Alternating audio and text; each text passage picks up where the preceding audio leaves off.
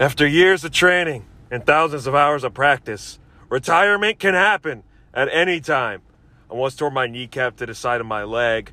I once had a pectoral muscle completely torn off my shoulder. I've had surgery 5 times, 5 times, 5 times, 5 times, 5 times, and my left accusation.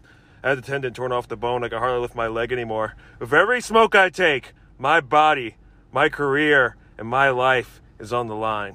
Don't risk yours. Please, smoke responsibly.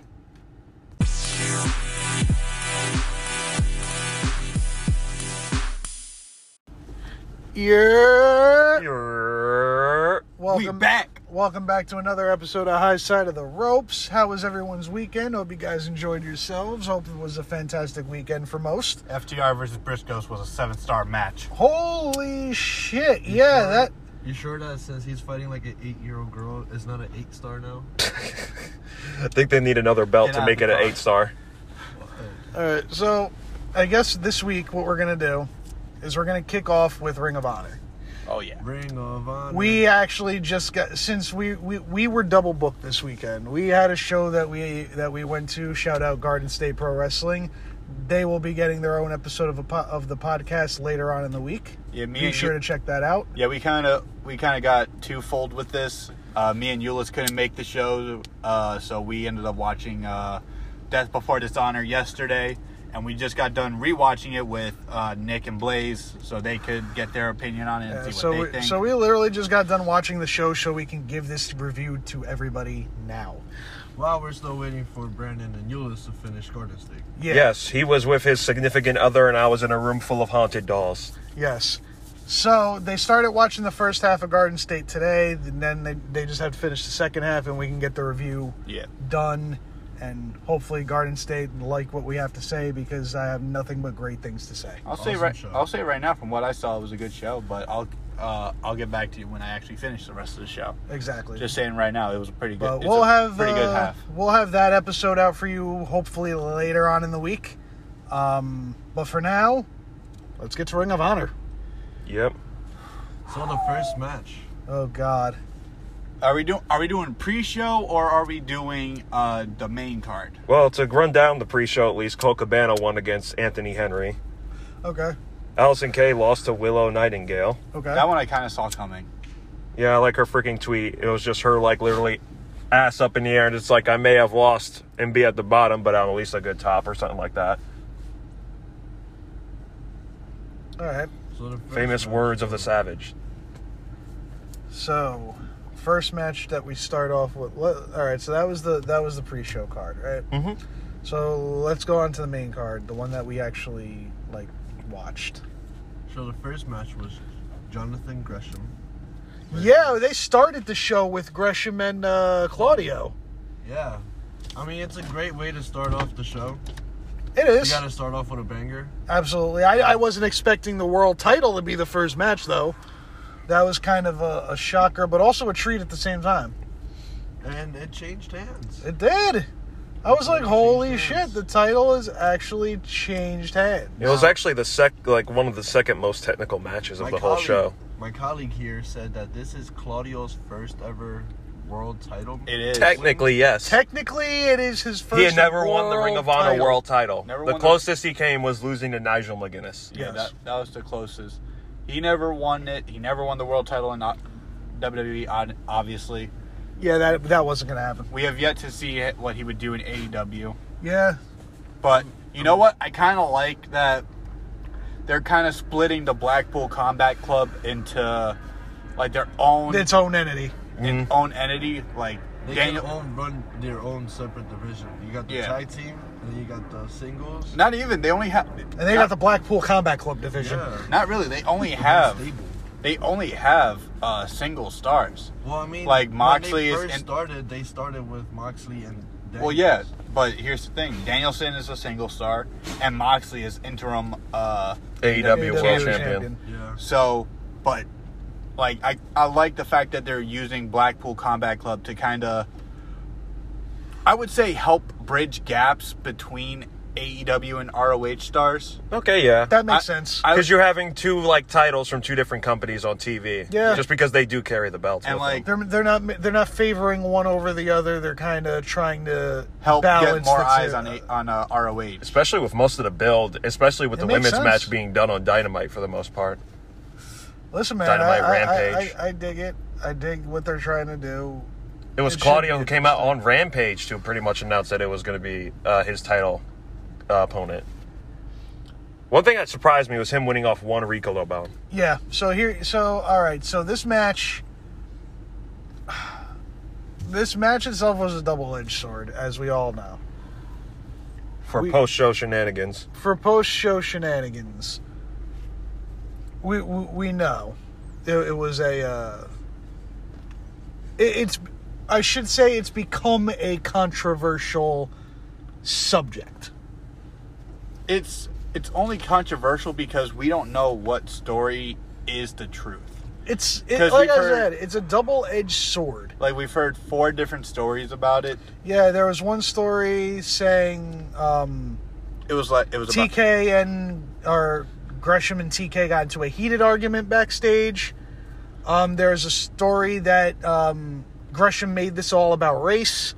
There was another story where he felt like his it was kind of diminished. Like the ending of his title reign was kind of diminished. Like a wrestling purist pretty much put up a quote from him at one point. It bothers me that you can have a white guy number one with no character be great, but then you've got a black guy same, or he needs a character. But why? Why can't he just be a good wrestler? That's a tweet that I know like you were actually surprised to see when I put it in the chat. I was actually surprised too, because I'm just like I don't know. It's just like one of those things that you don't really think you would hear about sometimes. Especially since he asked for his release after this match from an ROH and AEW contract, and said that he was quote unquote cussing out Tony Khan after having like a conversation post match. However, again, this is where it's a double-edged sword. I understand where he's coming from, but at the same time, he may be blowing it out of proportion. We don't know what the real story is. But Sean Ross Sapp later put it out about, I want to say what time, but I just saw it about 13 minutes ago from when I take this screenshot, actually. He had quoted saying, "There seems to be a lot of lack of communication with talent relations and talent from what we've heard with stories from Gresham, Marco, Cage, and Janela, and others, and not being able to get answers or responses." I will agree. I think the way Gresham was booked in this match, it didn't look like Jonathan Gresham. Yeah. They kind of played the fact that Claudio's a lot taller and bigger, and Gresham's kind of the smaller guy. They overplayed the size and power advantage. They overplayed the size empowerment. It's like, this is the world champion, but he's not really looking like a world champion right now. He's kind of getting ragdolled. Well, here's the thing. It's okay. Well, here's the thing for the start of the match. Like the start of the match, Gresham was on top. Oh yeah, he called out that uppercut opening. He's like, no, get over here. Let's start in the middle. Gresham came straight out the gate. Yeah, and then fucking Claudio fucking got him up, I think, on his shoulders, and he reversed it into an arm drag. Yeah.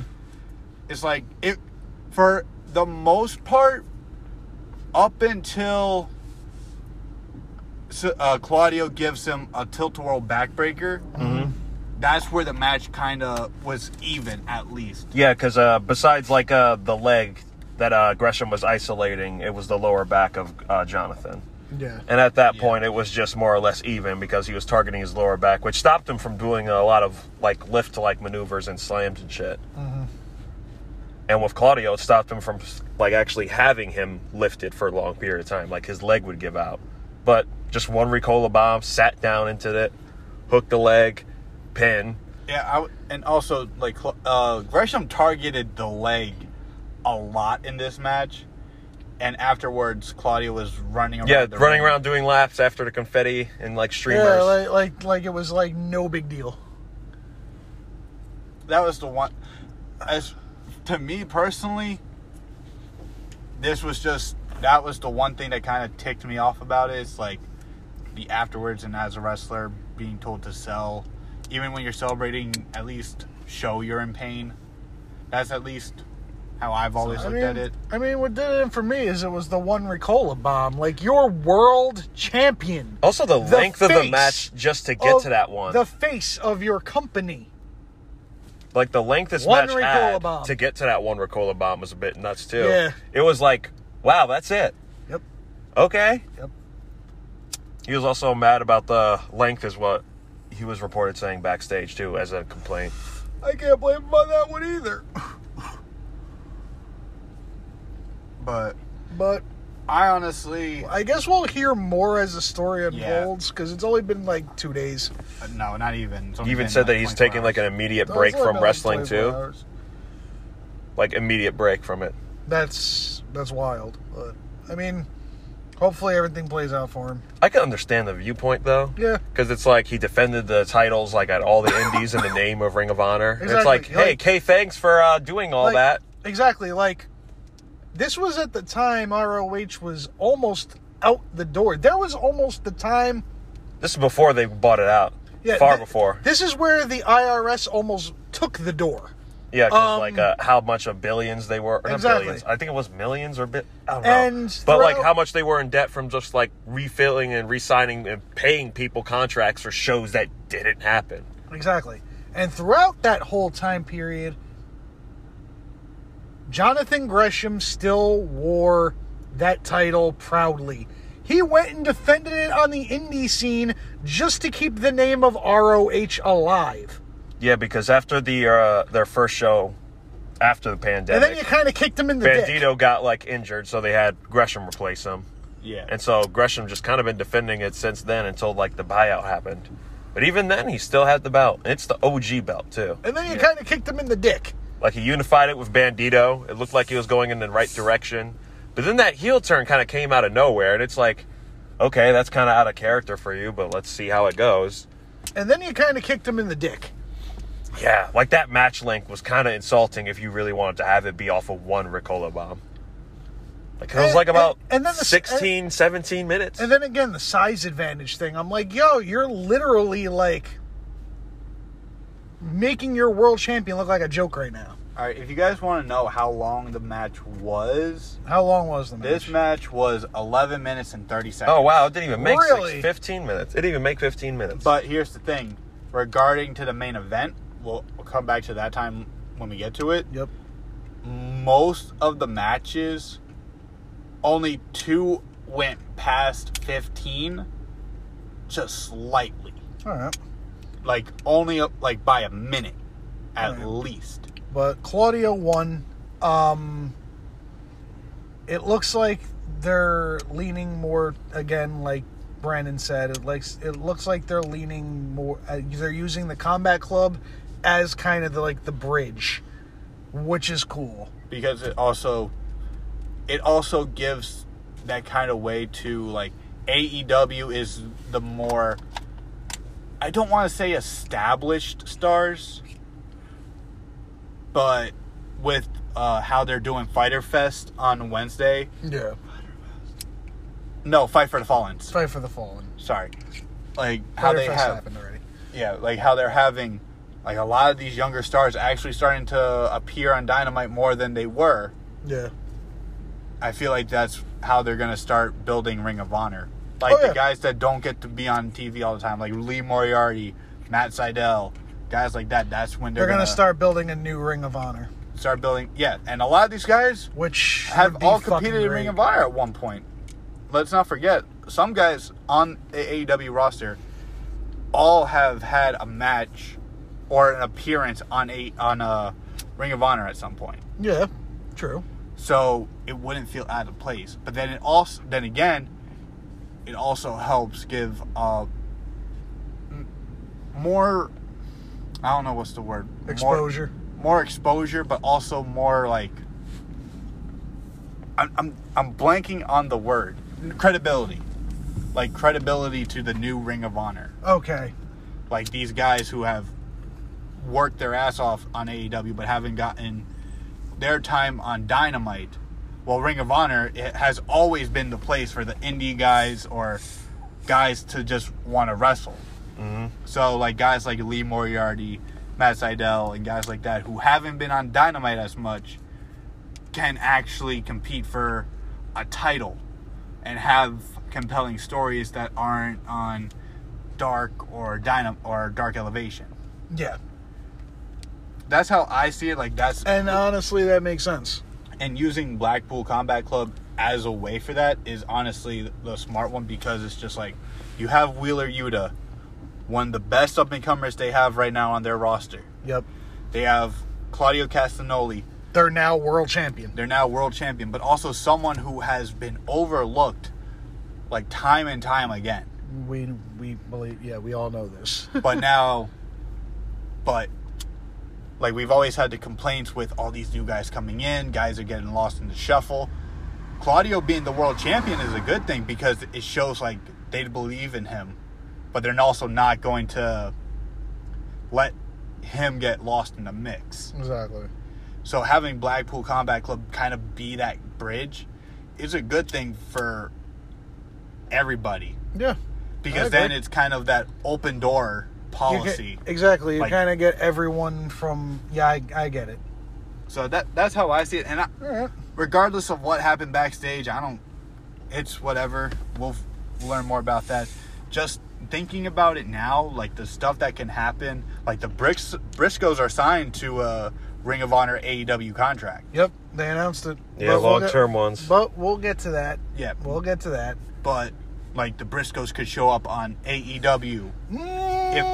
I know. I'm just saying. I don't know. I'm just trying to show my point here. Like, the open door policy. The Briscoes could come to Dynamite to challenge the Young Bucks. They technically can't come to Dynamite to challenge the Young Bucks. Well, I'm saying, like, they can't show up on Dynamite. But like, but that's what I mean. Like, the open door policy with Blackpool Combat Club being that gap. Yes.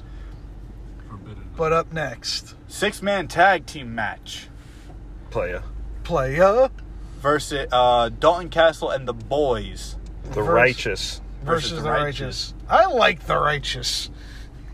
I honestly never heard of them until now. I haven't either, and I can honestly say I dig the Righteous, yo. Fucking Vincent gives me Rob Zombie vibes. Like, for real. It's actually kind of entertaining. But, so yeah, we had the Righteous and we had Dalton Castle and the Boys. And Dalton Castle and the Boys, Brent and Brandon, they're actually very entertaining. The first time we saw Dalton Castle, it was Manhattan Mayhem, wasn't Manhattan Mayhem. Yeah, Manhattan Mayhem. The same night the Hardy Boys returned. Yes. And Dalton Castle, both Dalton Castle and the Boys are very, very talented human beings. Dalton's entertaining with, that, like, overly egotistical, but, suave kind of attitude he's got going on. And the Boys are fucking funny as hell. Like, Brandon and Brent are fucking hysterical. How long did the match go on? About 9 minutes and 40 seconds. Yeah. New champions crowned. Brent and the Boys won. I mean, Brandon and Dalton won. Dalton and the Boys. Dalton and the Boys. Yeah, I'm a fan of them. Which are making them, I believe, two-time, yeah. ROH six-man tag team champions. Yep. Well, we'll see what happens from here. I mean, the Righteous, I believe, were 3-time, if I'm not mistaken. I'm not quite certain. I think they mentioned something about them being 3-time six-man tag team champions. But I may be wrong, but congratulations to Dalton and the Boys. Can't wait to see what happens next. And the next match, honestly, one of the top 3 for me.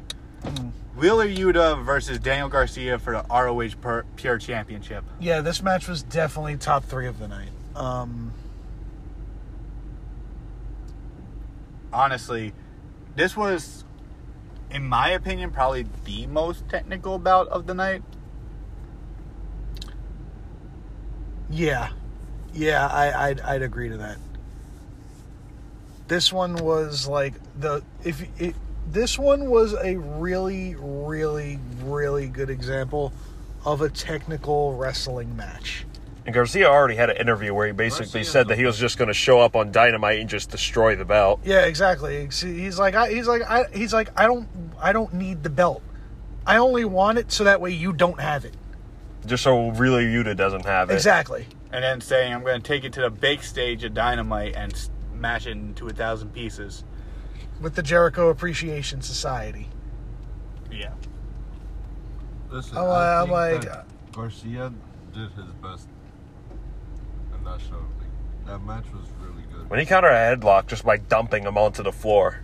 Yeah. But I'm curious on why he was disrespecting, like, at the end of the match. Well, because you got to remember, these two have also had a feud because Blackpool Combat Club and Kingston and whatnot versus JAS. Also, they had an hour feud in their first match originally before his. So, there's a whole story behind this. Well, he also looks at Ring of Honor as The minor leagues. minor leagues, not sports entertainment. Yeah, you know how WWE views everything that's not WWE. It's a double play. You see what happens here? Yeah. There you go. It's a spoof. That's what happens. It's a scary movie. So, this match was, yes, definitely with the top 3 of the night. Very technical, very fast-paced. Garcia getting the regal stretch on Yuta. Yeah, that was great. And I pointed this out because this rewatching it, like you said, the regal stretch, fucking Wheeler Yuta didn't reach for the ropes, but he reversed it and got into the Boston Crab, Walls of Jericho, whatever you want to put it, and Garcia had to reach for the ropes. Yep. I like that little twist. They're using their mentors' moves, but it was Wheeler Yuta using the Walls of Jericho that made Garcia have to reach the ropes. Yeah. I like that. It's a little bit of little more storytelling. Like, even if Jericho was to ever go against Garcia, if they was to ever wrestle against each other, you can tell like that's his weakness. Walls of Jericho. Storytelling. But overall, I love the pure title, and I agree with the crowd when they were chanting, "This is wrestling." I love the rules. Can I just say that? I love the rules. Well, because it's like where they have the near knockout from the slapping contest. I love the rules. Well, yeah, because it's like Y'all reaction was just like, this is happening when they just kept slapping each other. It's like no closed fists. First one gets a warning, second one DQ. And it's just open hand slaps to the face. It reminded me, oh my God. Reminded me of Ben Stiller slapping Dexter a Night of the Museum and shit. Just like I'm sitting there, I'm like, oh my God. okay. I remember that. I'm sitting there, I'm like, oh my God, I fucking love the rules. But here's the thing. It's because the Pure Championship is kind of a mixture of MMA, boxing, and wrestling. Well, it's exactly what the name means. It's pure, meaning this is how that's going to be. If you disobey this, you get a penalty. Well, no, like what I mean by like when Garcia collapsed after the slapping contest and the ref started counting, that's what would happen in a boxing match. Mm-hmm. The ref would start counting until the fight just kept going. Yeah. So, I like the fact that this didn't go as long as other pure title matches in the past. Mm. They even had like the like former like pure champions at ringside as judges. I was like, yo, this is awesome. I'm like, wait, is this how it's contested? And you're just like, yeah. I'm like, my God. Like, this is great. That's why I got disappointed after Cody's match with Jericho, where they had judges there, like the Great Muta and everything, and for every single AEW singles title match, they didn't have judges ever again. Yeah. And it was just like, really? I really feel that was a nice process we could have had. It was. It could have been. But this match, I feel like, went on for, like, just the right amount of time. Yeah. Mhm. You know what I mean? 15 minutes, basically. And it also, again, good storytelling at the end where fucking Garcia is going for Bryan's kicks to the head. Yeah. Like, where he grabs him and stomps on their, like, jaw. However, the even more bigger storytelling at the end, you know, when both competitors are you know, have to shake hands like, hey, good fight. You know, Wheeler reached his hand out, and Daniel Garcia just flipped him off, left the ring, and then proceeded to, with both middle fingers out the entire way up the ramp, Flipping off the flip logo. off the logo. Yeah, it sounds like Austin Aries. I'm just like, okay, well, future storytelling, here we go. But what was next?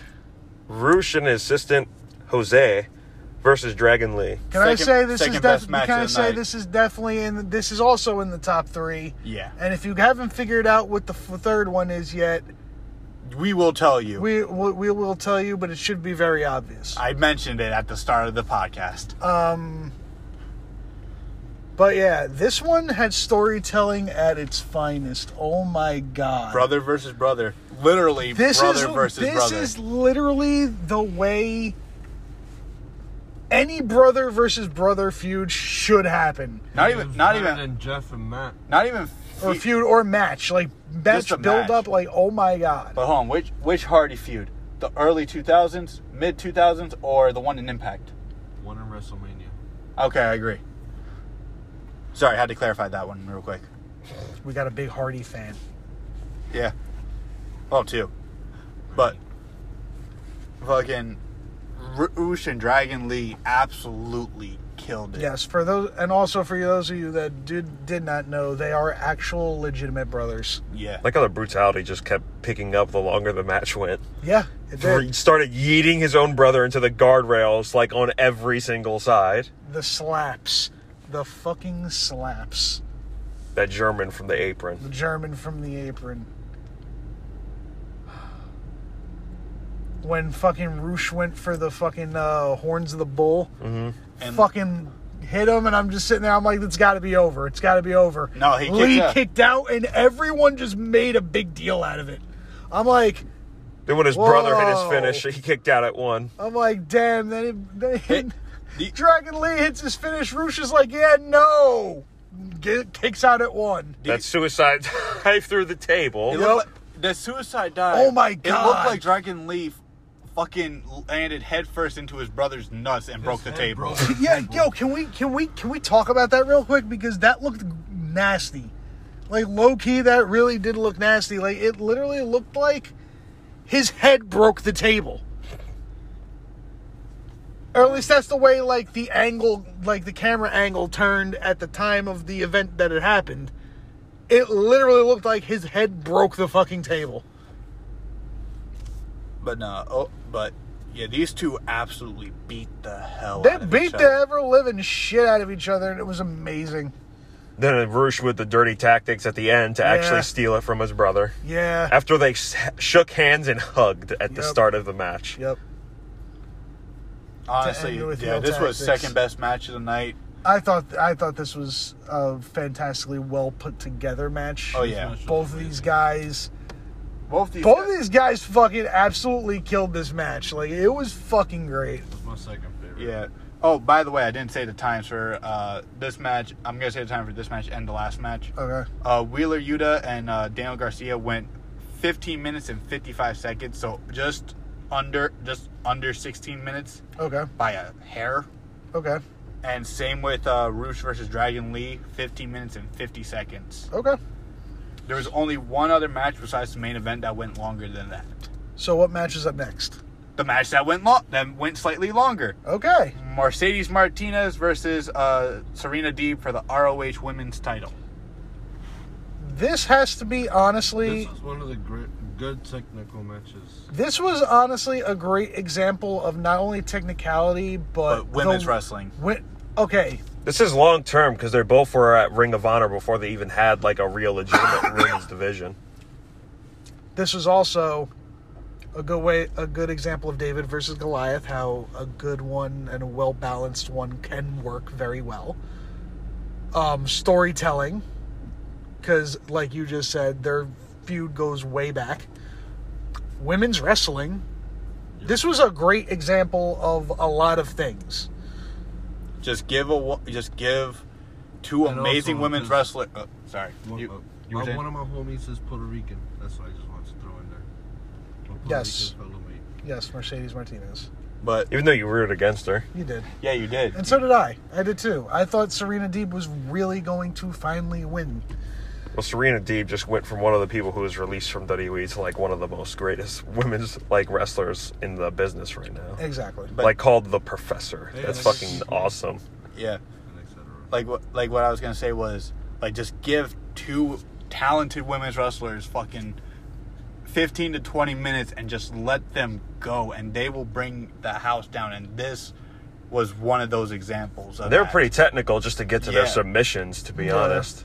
Like this is one of the. Neck cranks. The Deeb talks. I think this was- is Yeah. The Deeb talks. I was like, what is that? Oh my God. I'm like, oh my, that looks painful. I'm like, damn. Let's go.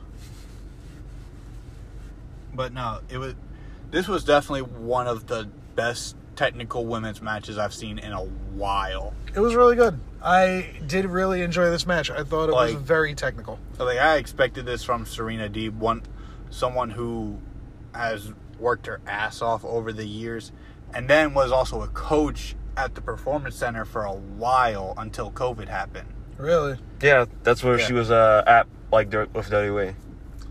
So after that, just seeing what she's been able to do and just show people that she's not just someone who was in the straight edge society and is known for cutting her hair. No, she showed that I am one of the best female technicians in the world right now. She's known as the professor of professional wrestling. So Exactly. she's gonna Amazing. school you. Yes. Moving on. But yeah, and Mercedes Martinez retained over Serena Deeb. I forgot. It was it The finish- Romero Dragon Sleeper. Yeah. Yeah, she made. Yeah, sorry, I'm blanking for some reason. But this match went 17 minutes and 20 seconds. Okay. This is the second longest match on the entire card. Next match, this match went slightly longer. I'm going from bell to bell, Okay. but the beginning it was like maybe like a little longer than the time it says on here. Okay. Samoa Joe versus Jay Lethal for the TV title. Okay. Yeah. Started out with an ass kicking before Jay Lethal could even finish his entrance. Literally, like the match didn't even start. Lethal got about halfway through his entrance. Might I add, he just told like his entire team to like, "Hey, stay back. I got this. I got this. I got this." That got me too. Yeah, like, "Yo, stay back. I got this. I got this." Right? You sure you got this, homie? Oh, you sure? You sure? They made a whole big deal about it. They dedicated like 3 whole minutes to him saying goodbye to his teammates. Gets about, halfway down the ramp. Samoa Joe just cuts his ass off, comes out, death stare, charge, and they start beating the shit out of each other on the rampway. It spews out to ringside, into the ring posts, into the guardrails, over by the announce tables. And then out comes, what's his face? Satnam Singh. Satnam Singh. And he's like, "Oh, let me help you. Let me help you." And, Lethal was just like, "Hey, you know what? I could use your help after all." Put the chair on his arm and run it into the ring post. Right after you told your homies to stand back. Stand back. See, Make it make sense. Make it make sense. yeah. So, like, you don't even use heel tactics, all right? Like, heel tactics are, like, it seems like that's the excuse for everything. Just why? Just make it make sense. Yeah. What he said. But Lethal and Joe are two amazing wrestlers, regardless of what someone in the booth thinks of them. What? Well, no, certain What? someone in the match. Just gonna say like Lethal and Joe are two of the best, and those guys. I think Lethal's overhyped. I personally, Same. I'm a fan of what Lethal has done. Yeah. Like, I understand, okay, he was the first person to, like, unify the Ring of Honor television title. And then had that feud with Jay Briscoe. I get it, but, like, everybody wants to hype him as the greatest ever. Well, no, I was going to say, he's one of those guys, along with guys like Punk and Danielson, guys who we kind of owe ROH to. Like, he was one of those guys before, like, up until like 2007. I can admit that, because that is true. That is just straight fact. I cannot, because you also have people like the Elite there too. That is. Well, I'm talking about early days of ROH. But that is fact. That is very much fact. But there's just something about Jay Lethal that I do not like. Same. Yeah, I could agree. I don't really know. There's just something about him that I do not like. Don't know what it is. Can't tell you. It's just something. It's just something. It's just something. It's But just like something that every time he comes on the screen, I'm just like, oh, fuck, this guy again? Like... Is it because he's from Jersey like us? Why would we hate on somebody who's from Jersey? Why would we hate on someone from Jersey? I don't know. Anyway, but this match was cool. I mean... Joe kicked out of the lethal injection. Yeah, Joe kicked out of the lethal injection. He went for it again and just right into the sleeper. He got caught in the sleeper. Lethal reversed it into a jawjacker. Yeah. Fucking went for O'Connor roll, and Joe popped up and caught him into the coquina. Choked him out. But this match was pretty good. Like, it was great to see. It was great to see Joe back on TV because he had been off for a while. Yeah. So it was good. It was just good to see that. And this match went for 12 minutes and 20 seconds, depending on if it's going from bell to bell. Okay. Ish. Not bad. And it's great to see Joe back. I'm just gonna keep my assumption and say that I'm gonna guess Sweet Tooth filming is done. So maybe we get Twisted Metal sometime soon. But who knows? But it was a really good match. It really was. This show so far has been amazing. Yeah. The main event is the cherry on top of this whole Sunday. Oh my god. All right. So main event time. Yep. 2 out of 3 falls. 2 out of 3 falls for the Ring of Honor World Tag Team Championship. Holy shit. FTR versus the Briscoe Brothers.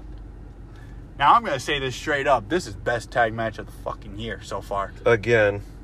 Yeah, so far, this is the best tag team match I've seen all year. Like, this match had the drama. This had the hard-hitting action. It had the storytelling. They dug deeper. They said all 4 of these men have kids. Dude, Cash... and they went into, from hard times to where they're at now kind of stories. It was all there, and the build to this was perfect. Was absolutely chef's kiss perfect. And I'll definitely say this. This match literally had everything in it. Like Cash, after I want to say prior to halfway before there was any falls, and then after the first fall and kind of middle till he tagged out, beautiful storytelling. Yeah. And just the action, the emotion was there. Great technicality from all these guys.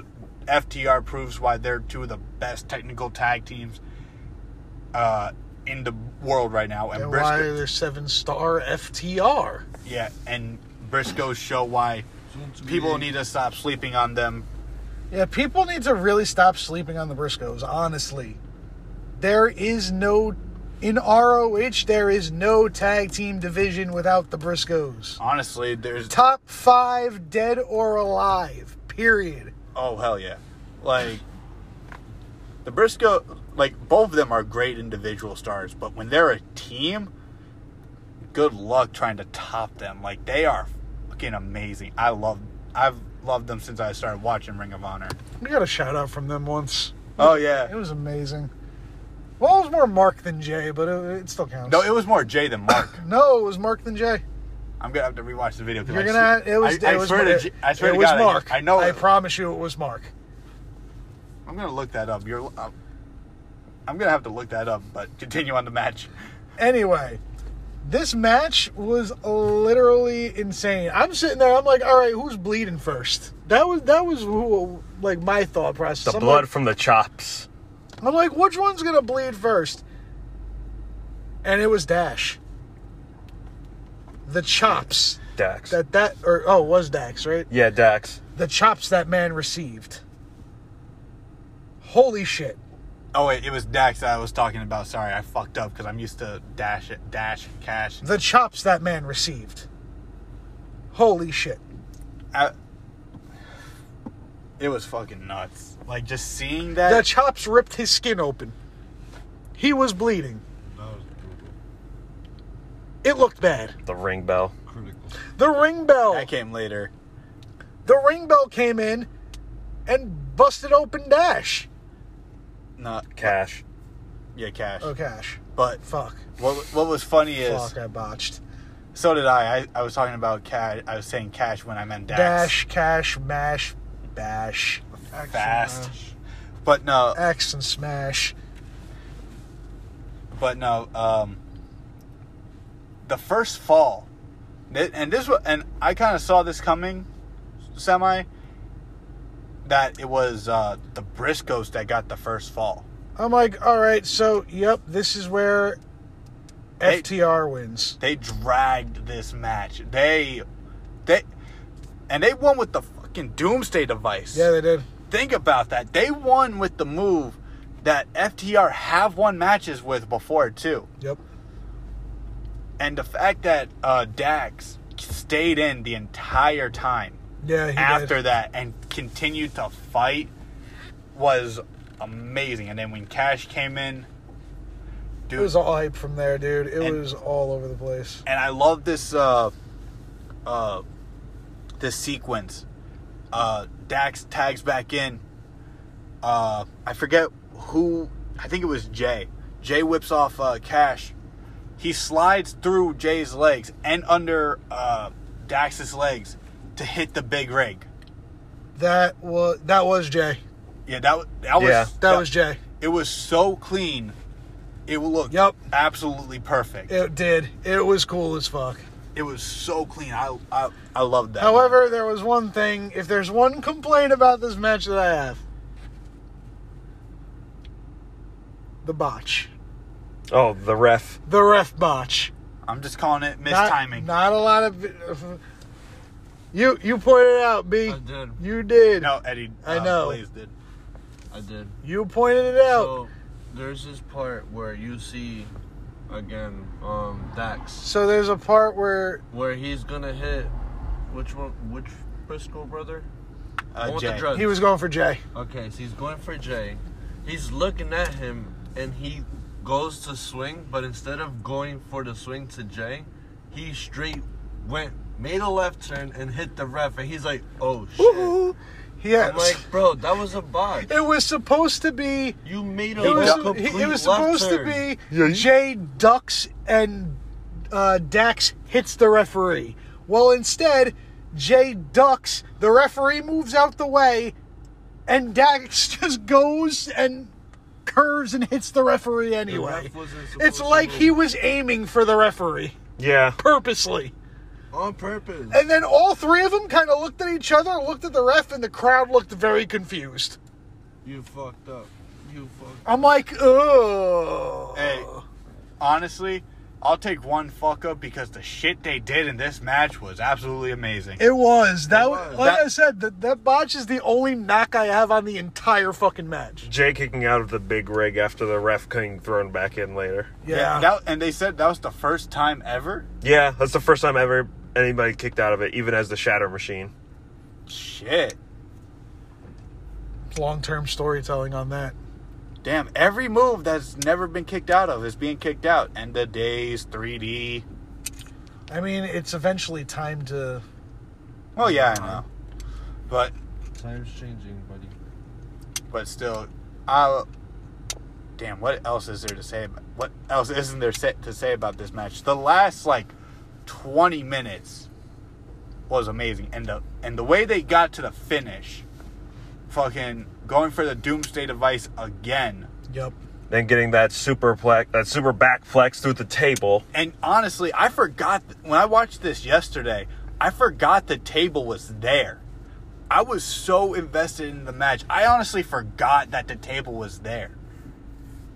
And then when it happened, I'm like, oh shit.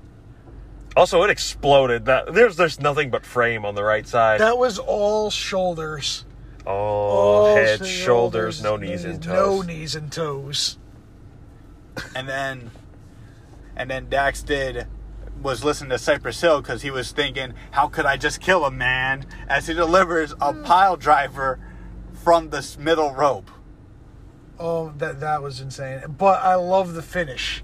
The finish was great. Delivers the pile driver, rolls over, just pins him with his legs. Just out of that exhaustion, he can't even move back to pin him. He can't even move. I was just like, yo, that's a dope finish. So that wasn't even the first pile driver he took. He took a stiff one earlier from just being on the ground. Yeah. And then he just took a second rope one. This match was pile driver city. Yeah. Basically. It really was. Because Jay has the J driller, which is basically... Which he did hit. Which is, I believe, a butterfly pile driver. Yep. Yeah. Or tiger driver. I thought it was always a butterfly pile driver for some reason. Same thing. That's what they call it. Tiger driver, butterfly, pile driver. But this match went... Hold on. This match went 43 minutes and 25 seconds. Wow. They went all out for this one, though. Death before dishonor. Yeah, this definitely lived up to it. This match was great. I mean... Yeah. These are two, honestly... the best tag teams in the world right now. Honestly, two of the best tag teams in the world. Period. Period. It's there. Just accept it. Oh, yeah. Come to grips. They are two of the best tag teams in the world. No. And honestly,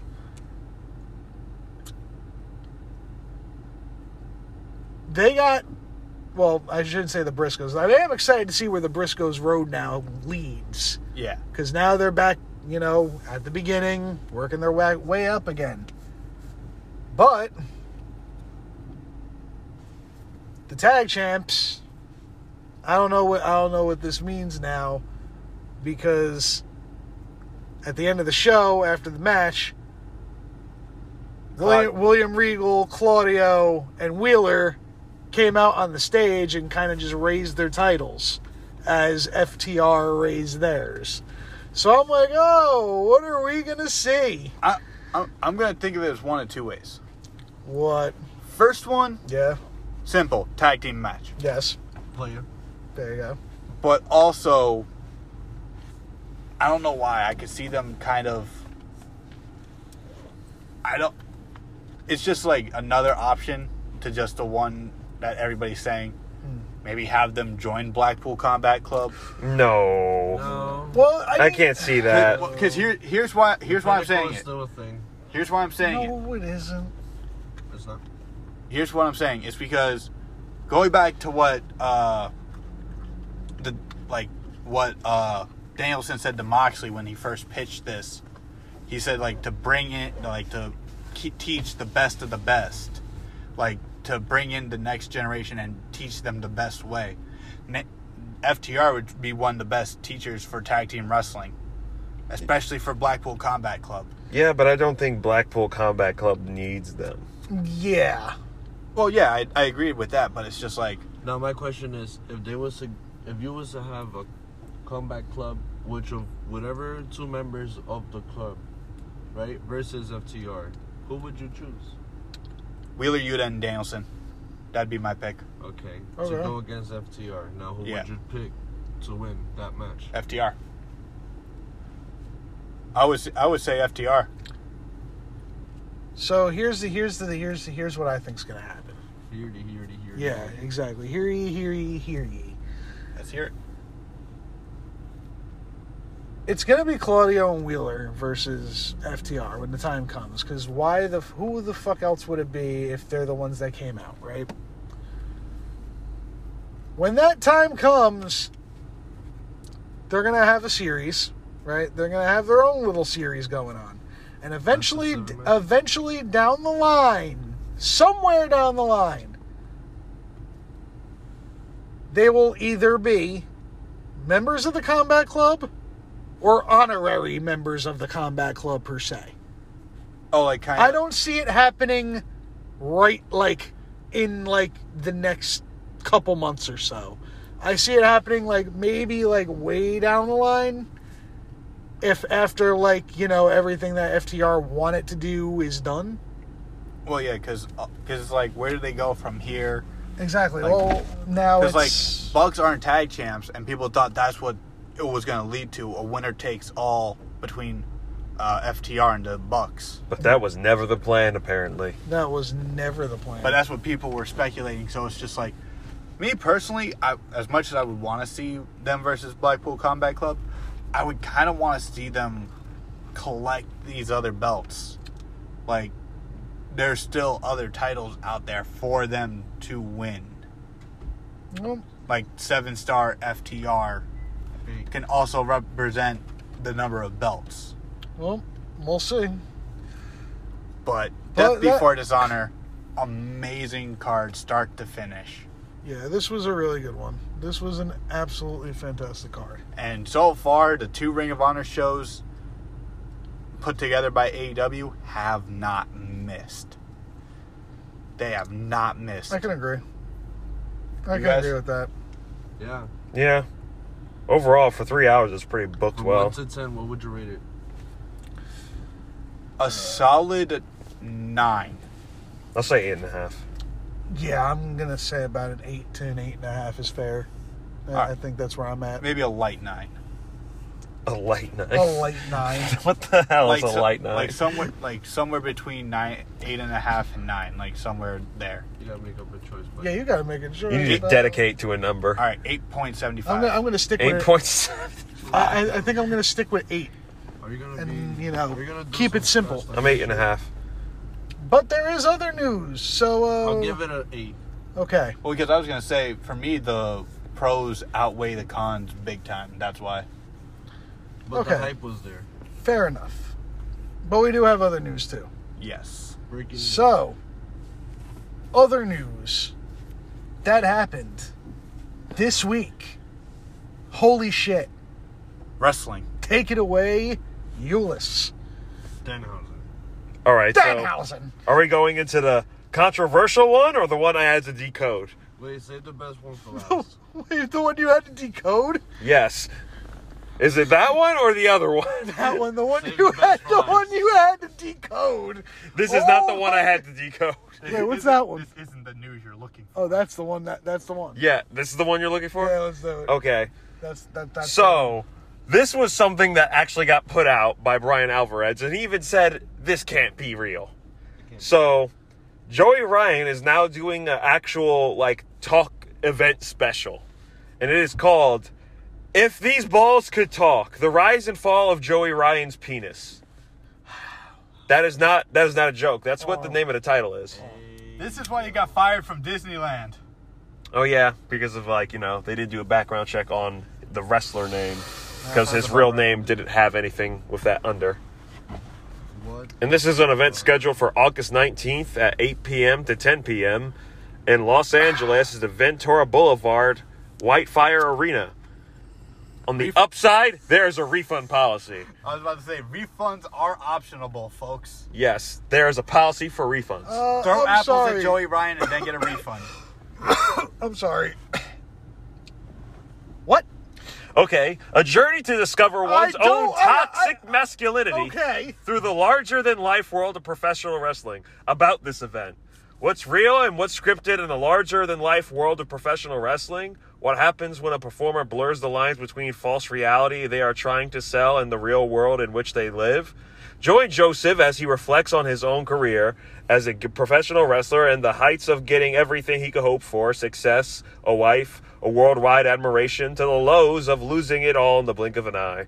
In this live performance of a one-person show, Joseph takes on the roles of all the colorful personalities and influence in the journey of my phone screen locking, so I can't finish the sentence, in his journey and battles of his greatest opponent yet, his own toxic masculinity. Okay. This is an actual event. So, are you ready to hear my thoughts about this? Yes. Could one be crying for attention so much more? I was going to say, cancel this show like we canceled Joey Ryan. Think about it, he gets fired from Disney.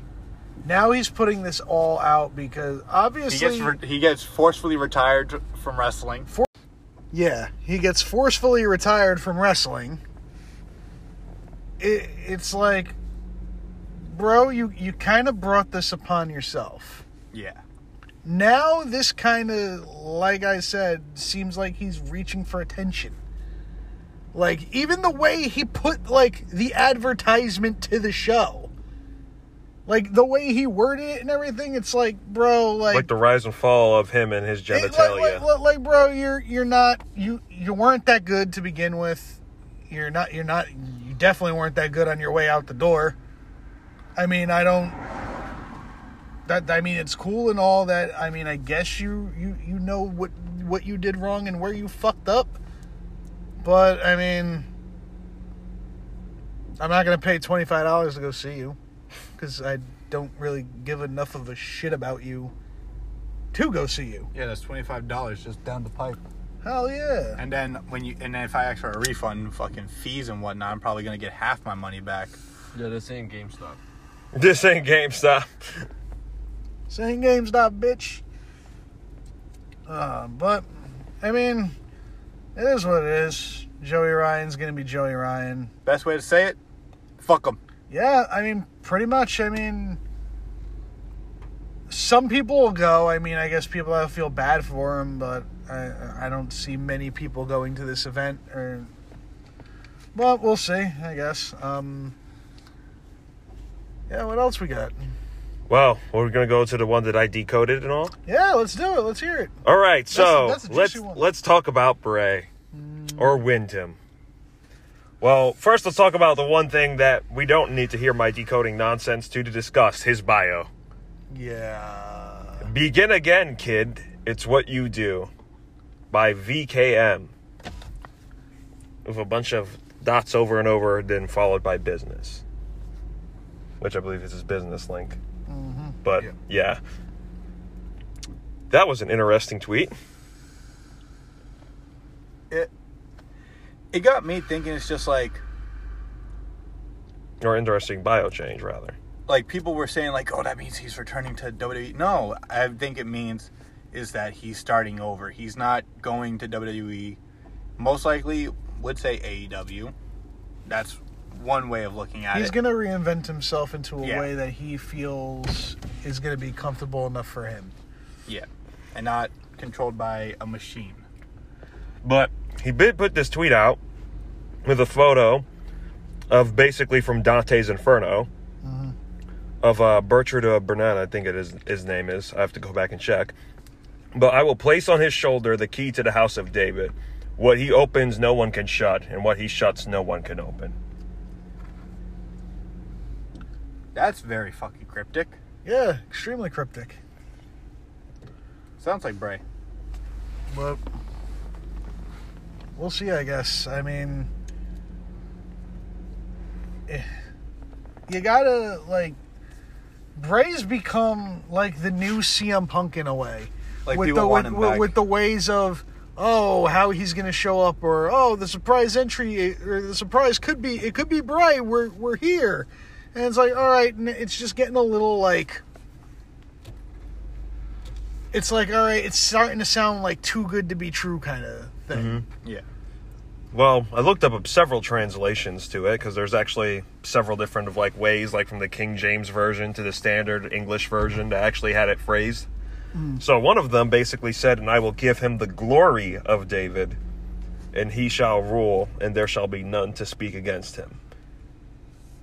Also, the people, the way you're thinking that it's related to WWE is because during Edge's like little like or perceived Edge's like return vignettes, there was a lock. So when he said key, like key to the lock and everything. So there was a lot of assumption around that.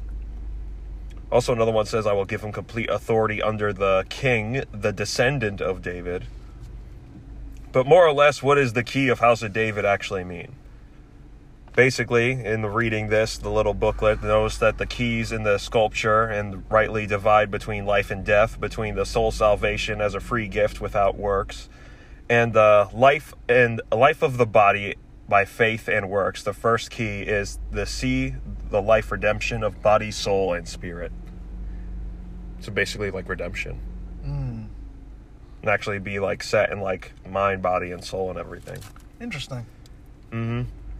But it was also a term found in Revelation in Isaiah 22:22.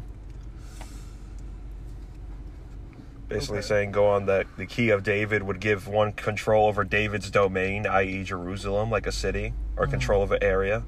The fact in Revelations 3:7, Jesus holds the key to shows that he is the fulfillment of the Davidic covenant, the ruler of the New Jerusalem, and the Lord of the kingdom of heaven, basically. That it could also mean that. Also, key is another word for control or authority. So control over something. Like control over his own path and career. Yeah, something of that. But there's a pastor named Gerald Fleury who basically gave his opinion on it. And said that with the prophecies and the reading of many other passages as secretly prophetic, Fleury has a special interest in the fact, because it was also based off of like Dante's Inferno, the picture. And the quote is completely different to the picture, weirdly enough. Yeah. So he claims that the key of David is held by Christ in the profound understanding he wants all of us to have, which will lead to special positions of authority in the New Jerusalem, which I said earlier, and claims that the letter of vision is what Christians are to do, but that only a small percentage will understand the great vision and qualify to receive special authority to sit along Jesus with the throne of David. So I like the whole small percentage part of there. Okay. Like small percentage will actually see his vision and actually share the throne. Okay. But also, like, the conclusion of the whole thing was that Timothy was told to avoid myths and endless genealogies. These promote controversies rather than God's work. Or God's faith, rather. But yeah, let's talk about the fucking picture. It's actually from Dante's Inferno. And it's basically stated in the whole, like, summary of that whole scene. A headless figure approaches Dante holding his head in front of him as it were a lantern.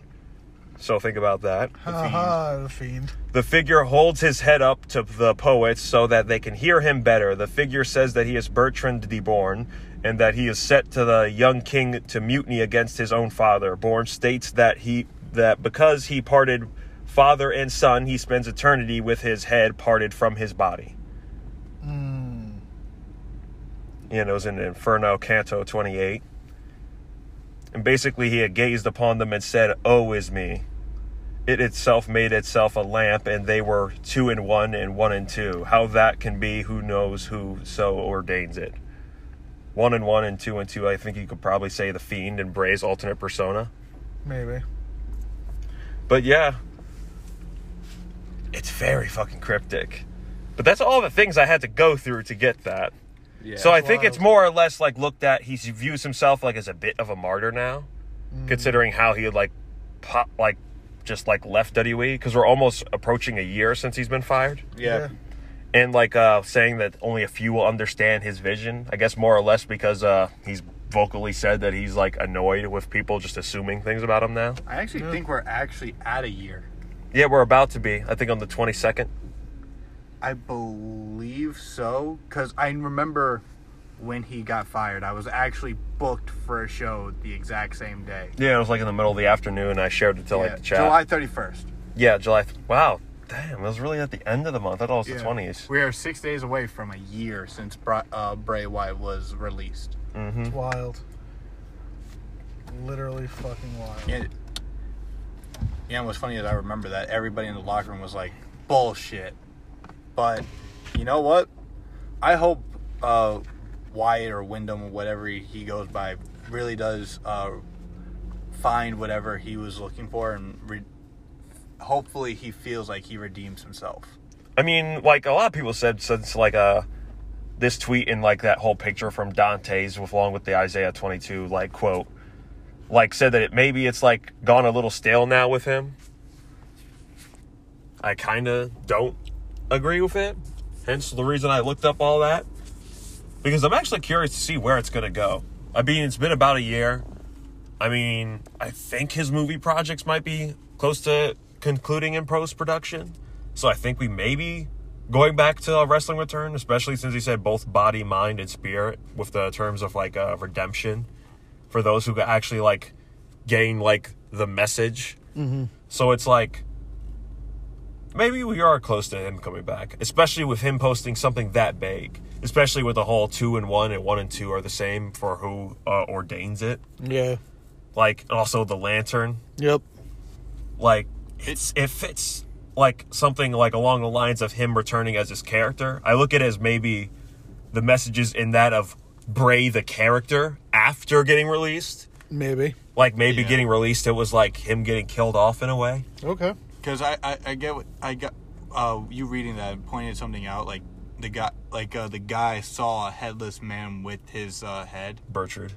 So, like, I kind of get the idea of, like, that one character is Bray, and then the headless man with the lantern is kind of like the past he's leaving, like the past of him. But also another thing to notice is that was in a locale that is technically hell.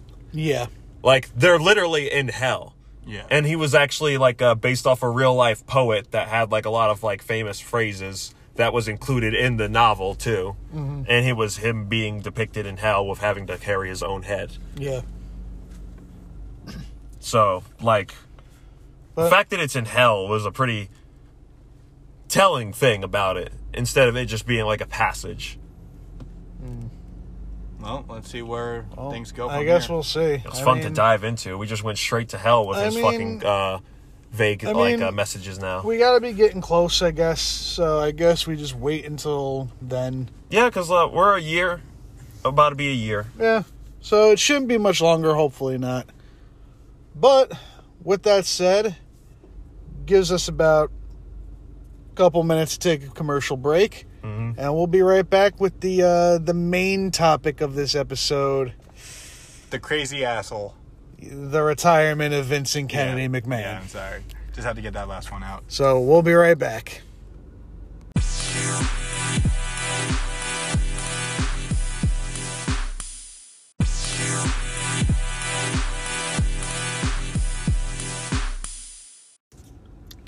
And we're back. What's good, y'all?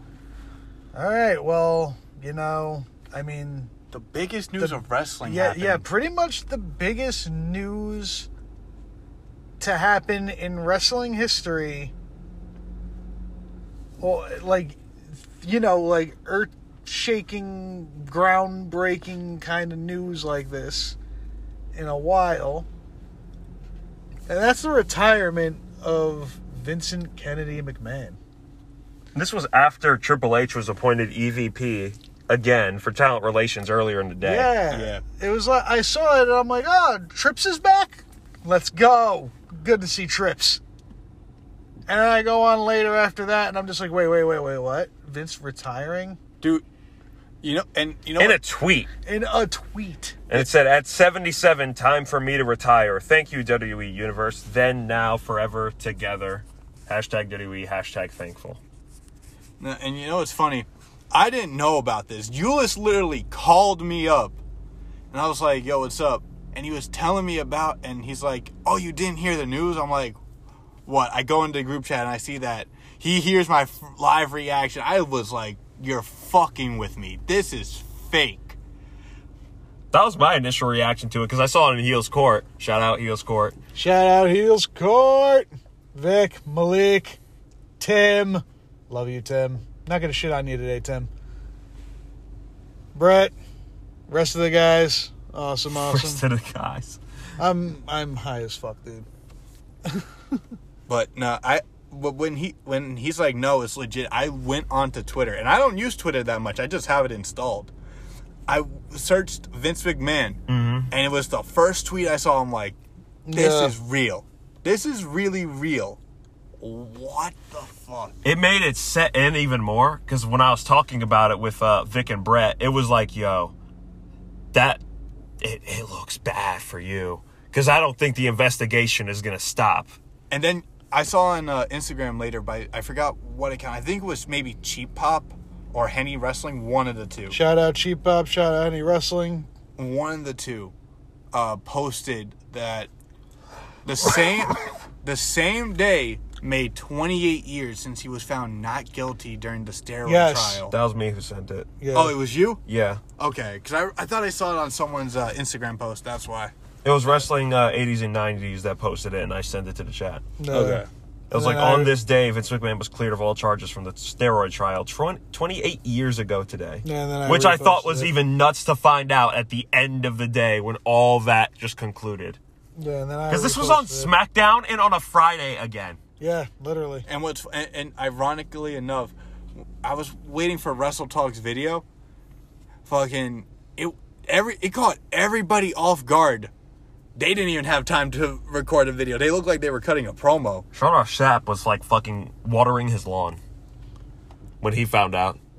Like none of us at work. Like no one was prepared for this. I was looking up all that Bray Wyatt stuff and reading a lot of Dante's Inferno, because the stuff that I mentioned was the stuff that I actually found that was related to it, and not the stuff I had to read to get to it.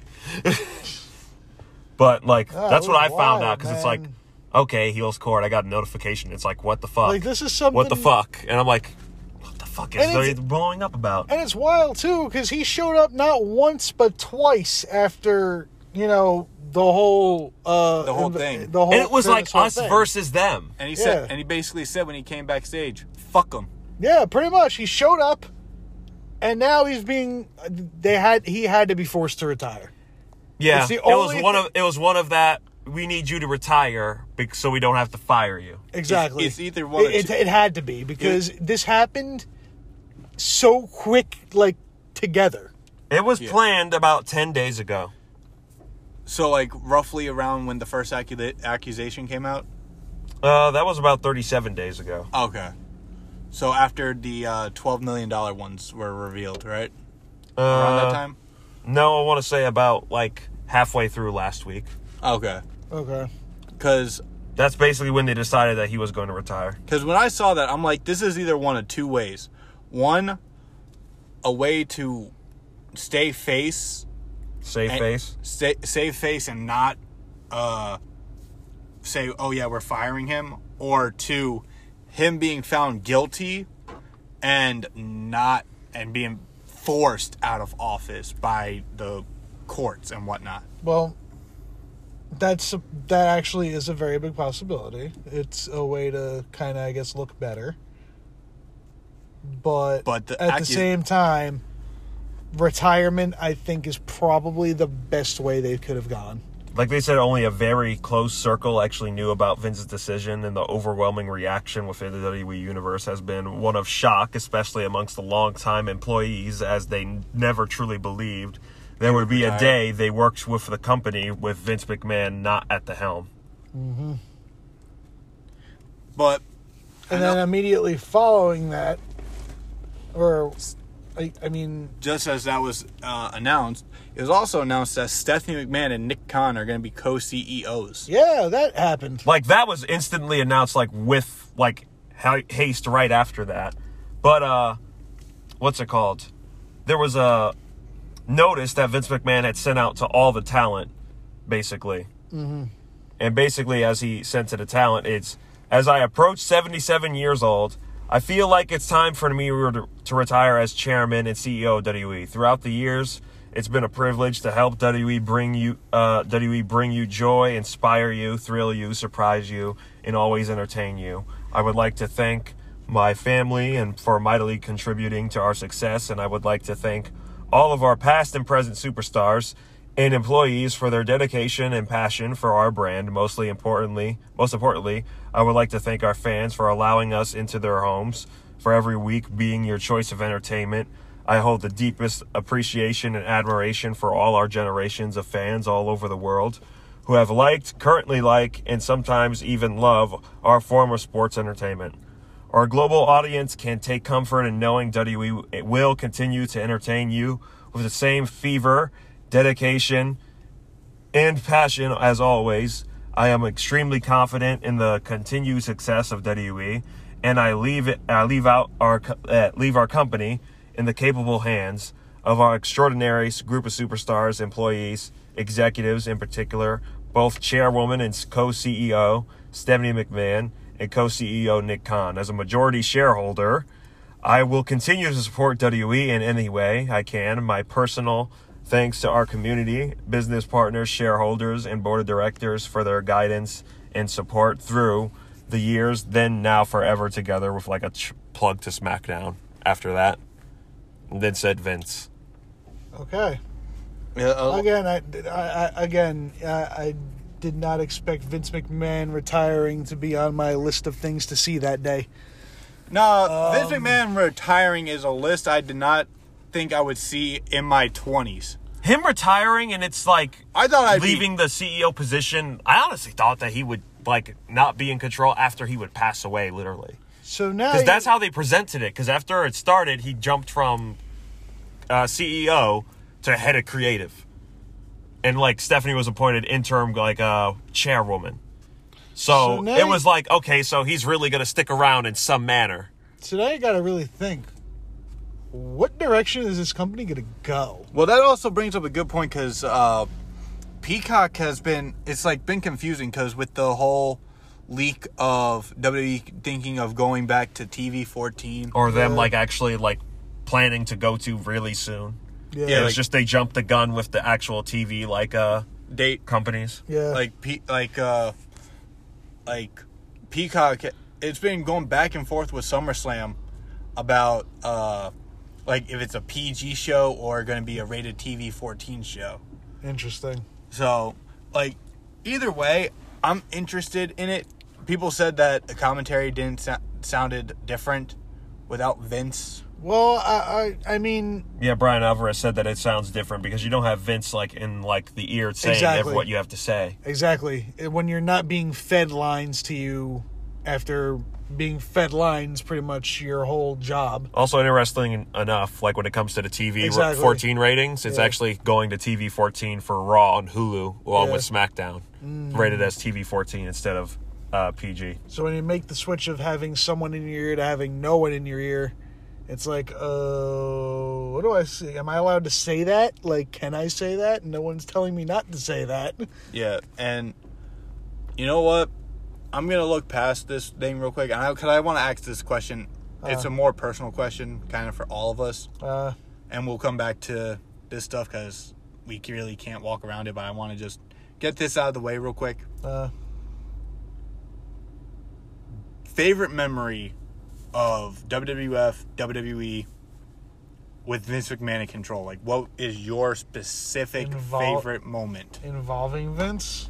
It doesn't just have to involve Vince, but I mean like in general, because I will say this, if it wasn't for him, we wouldn't be fucking sitting here talking about wrestling. Honestly, the Attitude Era. It's period, man. Like, the Attitude Era, and then when Austin and Vince actually like sided together, like when you like that moment, dude. I thought it was literally like, well, yeah. Think about it. The guy that Austin has been chasing and beating the shit out of and tormenting for so long, the end of all of it, standing in the middle of a ring with them with a beer. We're good. What? What just happened? No, he shook hands and then fucking turned heel. It's like what just happened? It's a good, like, it was what just happened. Well, like, yeah. that just happened. Like, I get what you mean by that. But then looking at what happened after that, it's just like, ugh. Yeah, but it was also a very iconic moment. Yeah, and I will never forget that moment. Eulis?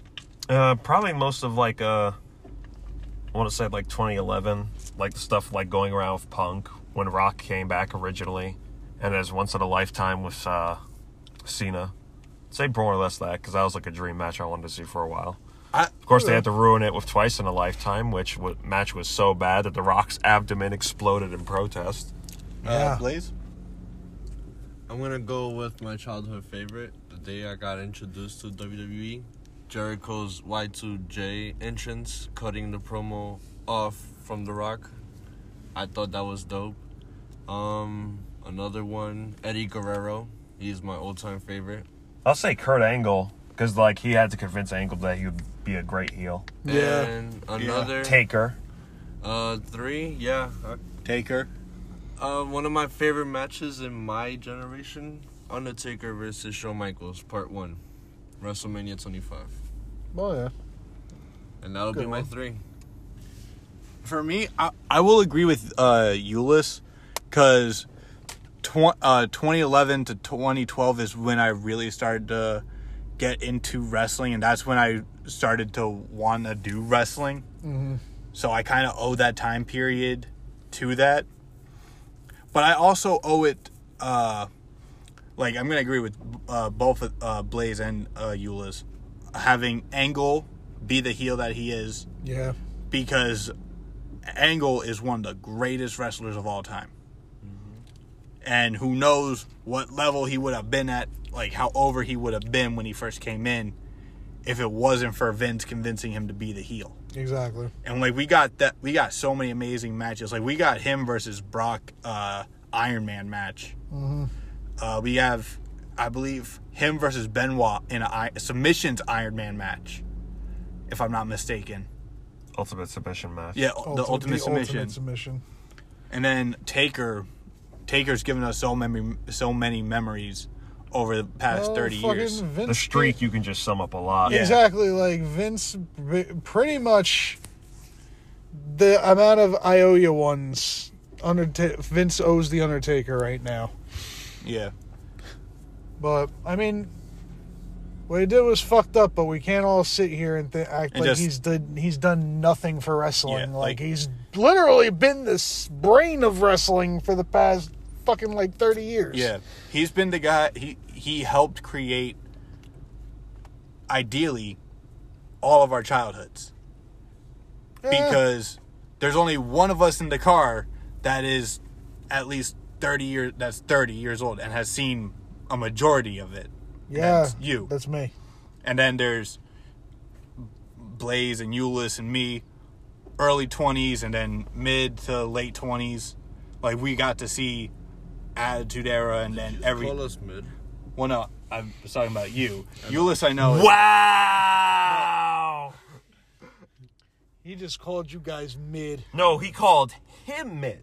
Oh. But no, late, I know you're late 20s. Eulis is middle 20s.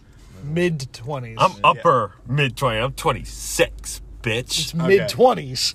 No, it's past mid 20s. But I'm early 20s, so we all have different memories of different times in wrestling. And then Listen, man, Attitude Era was the shit. Yes, indeed. And because of Vince, we also got to relive that because of the WWE Network. Yeah. The Rock was what got me into fucking wrestling in the first place. Yeah. And we owe The Rock, we owe that to Vince because he gave him the opportunity. We owe a lot of things. Especially after he was a face originally that nobody liked after a couple of weeks. We owe a lot of things to Vince. But are we going to talk about that Tony Khan tweet? However, yeah. And again. So here's the thing. Adding on to this whole Vince McMahon retiring thing, Tony Khan decided to send his, good luck and on your retirement. Best of luck on your retirement by tweeting this. Yeah, so this came almost within the hour of that announcement. It said, "Thanks to you wrestling fans and your great support of AEW, I'm grateful to now be the longest tenured CEO in pro wrestling. Where the biggest shot is right there. Thank you very much to every single person who watches AEW TV. See you Friday night at AEW Rampage on TNT at 10 p.m. Eastern and 9 p.m. Central and 10 p.m. Pacific tonight. Yeah, so, Longest tenured CEO in pro wrestling is the biggest thing that you could take out of that. Well, currently, yes. But I think Right. Jarrett had a longer reign than him, and Dixie Carter, too. I think both of them had longer tenures as, CEOs or chairmen of their companies. It's like, all right, dude, like, we get it. He had to retire. But it's like, that's a little distasteful. That was a low blow. Yeah, that was a low blow. I'm like, come on, dude. Like, I thought it was very hysterical. I thought it was Because it is not like Vince died.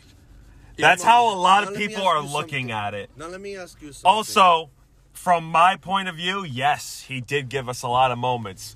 But I'm not going to sit here and pretend like the main reason of what happened 37 days ago that inspired him to leave his position as CEO, let alone the company. oh, we're getting there.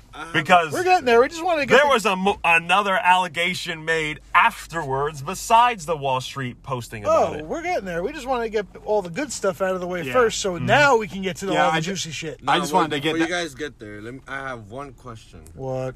And it relates to Tony Khan's tweet. Okay. If you think we're gonna bash on Tony Khan for the tweet and what he said and how he said it, now let's talk about if the tables was to be reversed. Do you think in the WWE side it will be also sent out, that same tweet? Yes. Yeah. 100%. Exactly. And I would have called it distasteful on them, too. So Period. But he ended it with promoting his show. Tony does that with every tweet. Yeah, he does that with every tweet, though. But it's always. Yeah. But Also, it's just kind of a meme of his Kinda now. like, it's like, yo, you're such a good heel. He is the Attitude Era. Well, he's the Forbidden Door, Oh, dear God. along with Moxley and a few other Anyway. people. But, yeah, So- I wanted to get all the good stuff out of the way because there's Because now the rest of this shit, because now, like, the next, however long. feud down the line, it's going to look pretty bad for Vinnie Mac. So before we go into that, I'm gonna end the good part by saying thank you for everything you've done for us, you sick, twisted, demented, crazy man. So I'm going to say this. Vince, I love you, but fuck you. Because now the roast begins. Yes. Yeah, fuck you for not pushing Taya Valkyrie. Oh, well, we'll get to that. We'll get to that. Fuck you for not pushing all these people. Yeah. All right. There's a lot we could talk There's about. a lot. I still fuck have a you. lot to talk about right now. We could be Fuck here you till the for sun giving John rises. Cena the golden shovel. So He gave it to Hogan too. so let's get into Euless. You're up, my friend. All right, Let's so get into it. are we going to talk about the Brock part, or are we going to talk about the post stuff I found out the day after? Well, let's start with the Brock part. Okay. Because So, Brock walked out. yes. So, like, afterwards, there was announced, like, an hour after it was broke that he retired and everything. They basically broke out from Brian Alvarez. There's a talent meeting in 30 minutes. And then, like, about 5 minutes later, it was like, I'm getting reports that Brock Lesnar has left the building. Like, literally left. Like, he was there and then just bounced. Disappeared. Like, he Wild. left the venue itself. He Wild. took the Like, it was a derivative quote that they heard from him, so basically saying, if he's gone, I'm gone. he took his Like, he belt left the and went TD home. Garden up in Boston after finding out Vince retired. That's wild. And basically, it started the chatter of, can we get him to come back? And he didn't come back until the show had already started. And when commentary were actually saying on the show that they're surprised that he showed up, that's because they were. They had no clue. It was a big surprise that he came back, but it worked that they got him back because they had to look for a possible replacement for his opponent against Roman to be possibly Goldberg. No, don't Like say he's that still under contract, but he did fill out all his match quotas that he had on there. So there was like a last minute like attempt to see if Brock is out, then we should probably get him to run that match that didn't happen. Why? Why? Well, it did happen at Chamber. Listen, now, Can we let me just ask you pretend this. it happened? So that way, can we just pretend that it happened so we don't have to get it again? Listen, let me ask you this. Why do you hire all these new, young, talented superstars, have a third show, and you're still going to hire the old part-timer who we don't want to see wrestle anymore because the man can't hang anymore? He almost killed The Undertaker. All right? I don't want to see Goldberg wrestle. Like, that's it. Yeah. I don't. I'm sorry. I love Goldberg, but that's Doesn't it. sound He like overstayed his welcome, and now it's just like that wrestler that didn't You're- retire soon enough. You was already Universal Champion. Hang it up, bro. Yeah, you already buried the Fiend. And Kevin Owens. Exactly. You kind of just you overstayed your welcome, pal. Just Oh, yeah. And Braun go Strowman. back to your own house. But like that's basically like the last minute. Like the show had to get rewritten because it was basically like focused around Brock the whole time. Yeah. So they had to like change the show on the fly again after they got him back there, and they had like that beat down like with Theory with hitting him with an F5. Then hitting him with an F5 on the briefcase. Listen, and then as much smashing as the briefcase into his spinal column about 15 times. I would hate to say this, but I would rather watch Theory versus Brock. Theory versus Roman than to see fucking Goldberg come back. But the thing is, it was a huge surprise for him to see, like, actually come back. Like, Paige even put out before he came back and the show, like, aired, that, if this is true, Michael Cole better bring up on commentary saying that he let the WWE Universe down. And he took his ball and went home. And the thing is, I was talking about, like, in Heels Court, and I think High Side of the Ropes group chat that we have, was that it's about a month after, because it happened originally in June, where Austin originally walked out on his, like, match, basically. It's like different situations with it, and it was like different matches like that were booked in priority. But at the same time, it was like something crazy to think about because it's like, yo, like we have a Big Four pay-per-view and you're booked in the main event in 11 days. Yeah. And you just left. And it's just crazy. Like, we had to look up against Goldberg. There was rumors it was going to be Rollins. There was rumors it was possibly going to be Shane. Because of, like, how he beat him before originally. Whatever happened to Shinsuke, that storyline is supposed to still happen, right? Yeah, they said they're supposed to say that they're looking for save that for a later show. Of course they are. Like another pay-per-view. Drew Another- McIntyre is going to beat him to the punch. Well, But- Clash of the Castle. Speaking of Shane. Oh, yeah, Shane. Oh, poor Shane. Oh, Shane. I So feel basically, Best in the world. Your dad doesn't love Fightful, you. Fightful Select have reported because like everybody noticed like that after Triple H got put into the EVP position and Stephanie announced as co-CEO, which is now the ultimate can they coexist ever. Yep.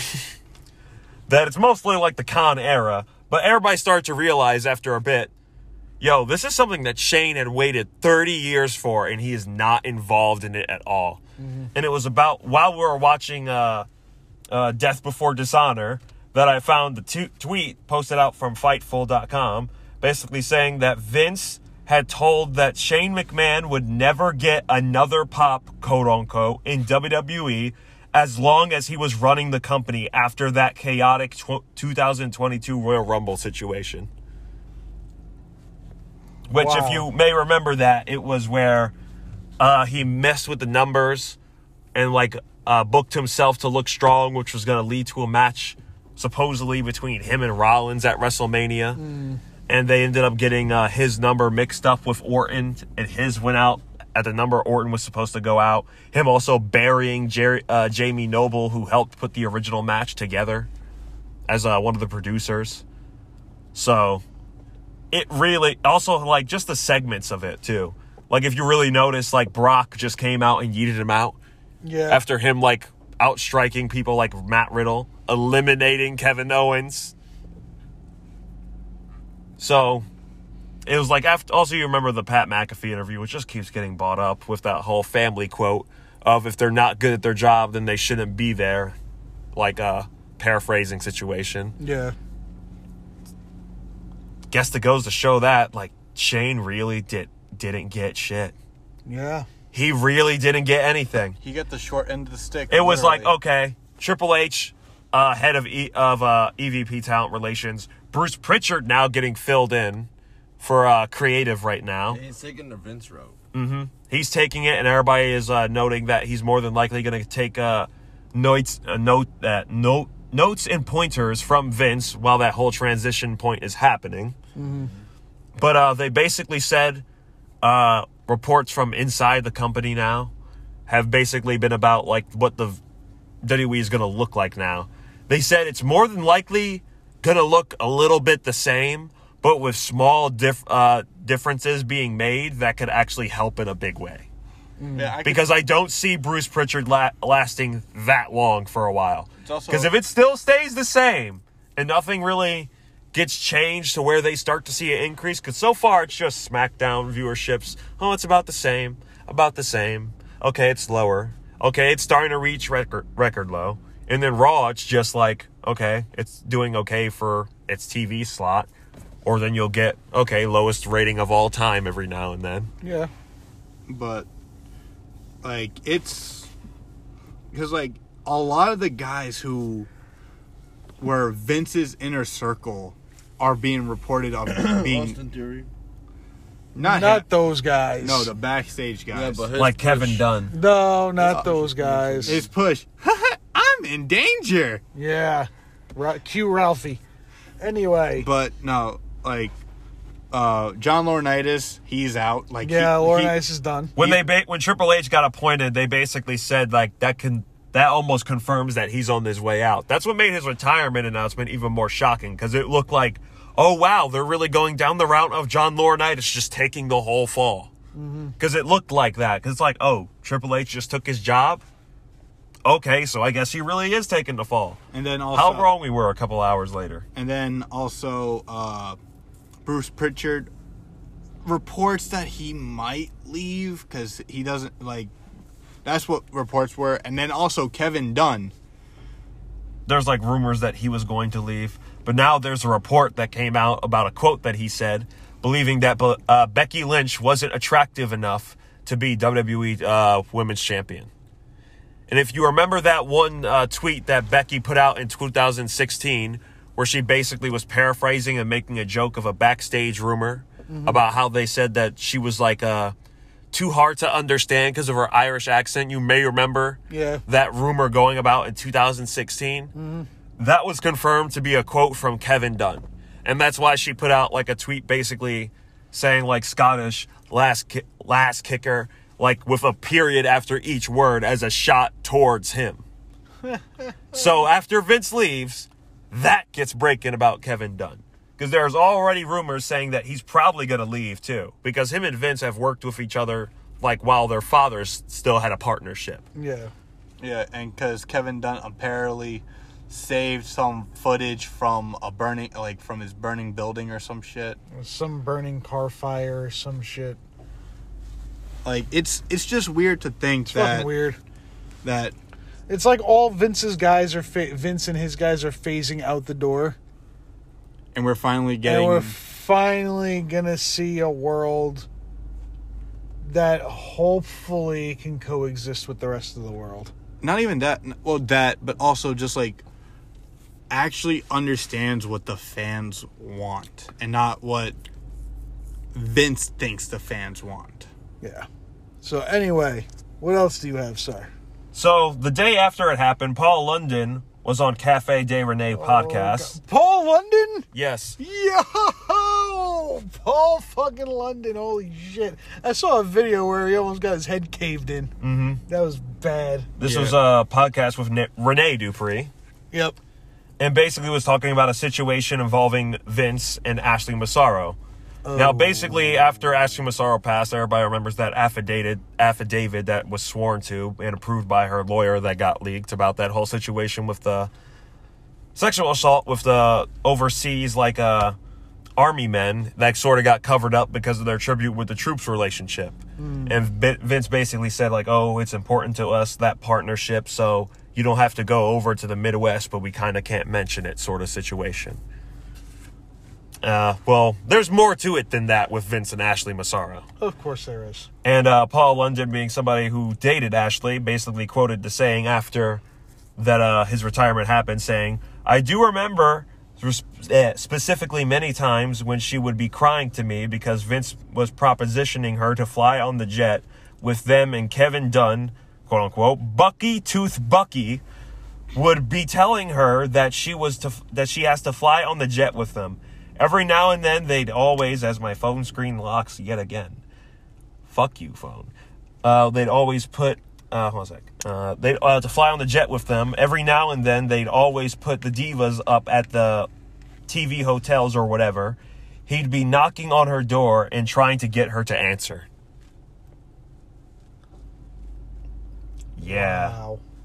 This is like announced like well, it was announced on the day that he retired, but broke the next day after. Wow. Shit. I'm gonna say this right now. Rest in peace, Ashley Massaro. Yeah. That's just kind of, that's not a good look. No, it's not at all. Like, no. It's just like now. And also, it's crazy that this happened due to the allegations. Exactly. That broke like 37 days ago. Mm-hmm. It's wild, man. It is. And Wall Street Journal basically was saying that there's more to come about it too. He was on the cover of their journal, basically saying, as the title, "On the ropes for alleged misconduct, McMahon retires." Well, I think Darkseid has their season 4 cut out for them now. Yeah. Yeah. I guess we'll have more when more news comes. It's just still surreal to think about in a way. Yeah. We're speechless. Yeah. I never thought that I'd actually see the day of him retiring, without him passing away. Yeah. I thought it was going to be there until, literally the day he died. Even with the allegations, when they first came out, and, it was, $12 billion, $12 million in total with, 4 different women, one of them being on-screen talent. Yeah. And also, crazy enough, in the same week that Maria Kanellis was quoted for saying, because somebody asked her, "Oh, would you return to WWE?" And then she says, only if it's under new management and, ownership.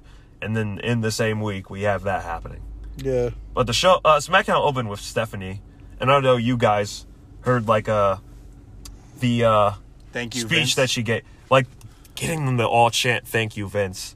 I saw, somebody post on Twitter originally saying that, "Oh, AEW, it feels too much like a tribe and cult, feel to it." And then it's just, Stephanie getting everybody to chant, "Thank you, Vince. Thank you, Vince." And it's that sounds about as culty as you can get. Literally. Especially since we're all a bit appalled that people were bowing to him when he first showed up. After everything, yeah. But here's the timeline of the Vince McMahon, Wall Street Journal, story breaking. June 15th, the original story breaks. 2 days later, on the 17th, Stephanie is promoted to interim CEO, and Vince McMahon makes the SmackDown appearance, and also is put into head of creative. Then 3 days later, on June 20th, on Raw, Vince came out again to acknowledge John Cena returning. Mm-hmm. Then the next day, on the 21st, John Laurinaitis was removed. Then fast forward to July 8th was when the second story broke, with 4 different women, and also the $7.5 million hush money deal, and also the one alleged on-screen talent one, and all the other stuff that we had said before. That's when the second story broke. And then literally at the end of the month, which was, on the 22nd, Vince retires. Stephanie is promoted full chairwoman, but co-CEO with Nick Khan along with co-CEO. Triple H is now executive vice president of talent relations. And Shane gets diddly squat. Shane literally gets nothing. This all happened literally within a month. Exactly. Most of the big stuff that we talked about happened within the hour, especially Brock leaving. Yeah. When we found out he left, it was actually shocking. Because I remember you didn't even know about it until after the SmackDown already started. And you already heard Stephanie's, speech. And it was just like, Brock left. And he's like, what? Yeah, he left. But the show's on. Yeah, we know. Yeah. He left. Yeah. I mean, he came back. They got him to come back, and I saw the best meme. It's like, yo, when your dad actually comes back from getting a pack of cigarettes. Oh, shit. But yeah, I know Nick was working, and I know you, me, and Mike were texting back and forth in the group chat about it. I think Blaze was also involved. After a while, after about half an hour, he saw it and sent I was surprised when I first. It's like, wait, what? Vince? And yeah, Nick didn't find out until, like he said, until SmackDown. Like, the craziest stuff that happens randomly. Yeah. On a Friday of all things. Yeah, they said they had it on the Friday to avoid, a blow in the stock market. Because also, it closes on Sunday. Yeah. So they ended up, saving quite a bit, 66 on the dollar, which wasn't that much of a loss for them from what it was originally, which I couldn't find. But it was something I never thought I'd see. Yeah. As I said, I thought he'd pass away from the position. The one big improvement that I want to see that a lot of people have been talking about, first things foremost, I want better storylines. The writing has to be far better because the TV 14 rating, everybody I was joking around in Heels Court with it. It's like WWE under TV 14, once they return, we could say bitch and shit now. That's it. Carmella. Oh, and Cody's going to bleed. Yeah. That's about it. Cody buying all the razor blades right now. Corey and Carmella being way more sexual than they already are. Him simping on commentary even heavier. They're Simper. gonna have an Edge and Lita segment. No. Oh, God, Dude, it's going to happen since he spoke it into existence. Their show on YouTube was awful. It was way more sexual than we needed to see. Carmella stealing another indie wrestler's catchphrase. Yeah, she stole Natalie Markova's. Yeah. Badass with a great ass. Even had the T-shirts on it. And that was right after she was already accused of stealing Angelina. Yep. Angelina from it's like she's trying to find her own way to get over without doing her research that these things exist. And Natalie even said her response to it was it looked very cheap on her end to actually do that. Yeah. Because that shirt design was put out for a good month already now. Yep. But Vince, I mean, to end all this, you sick, sadistic fuck. We're gonna miss you. I mean, I'm actually, I can't, it's so weird. John's also going to the first Raw. I know. Without him. Yeah. And just about thinking on all the live shows I went to, they all just even had the same vibe, even down to some of the house show matches. Yeah. You felt the Vince presence and the Vince vibe in the booking. Even down to the shows. I am so curious over what SummerSlam is going to look like. Yeah. Without Vince, a big four. And then it's going to stay that way. It's all Bruce Pritchard for however long that lasts. Well. And now Triple H is EVP, which people have been celebrating. People already love Steph. Mm-hmm. Now we're in it's like Civil War. Pretty much. Because you also have Stephanie maybe rooting against Tony Khan for certain things, maybe. Not Tony Khan, Nick Khan. Either way, it's a Khan era. He had two Khans. Yep. One could be the real Khan man. Dude, when you said that in the group chat, I just sent the gift from Star Trek. Khan. The Wrath of Khan begins. Fucking Wrestle Talks joke. Khan. But until next time, folks, remember, don't drink and drive, park and spark. It's always 420 somewhere. And yeah, I mean, Vince McMahon retired. So with that being said, light one up and enjoy your high. And still try and comprehend that Vince Kennedy McMahon retired. And enjoy a high of life for once. Peace.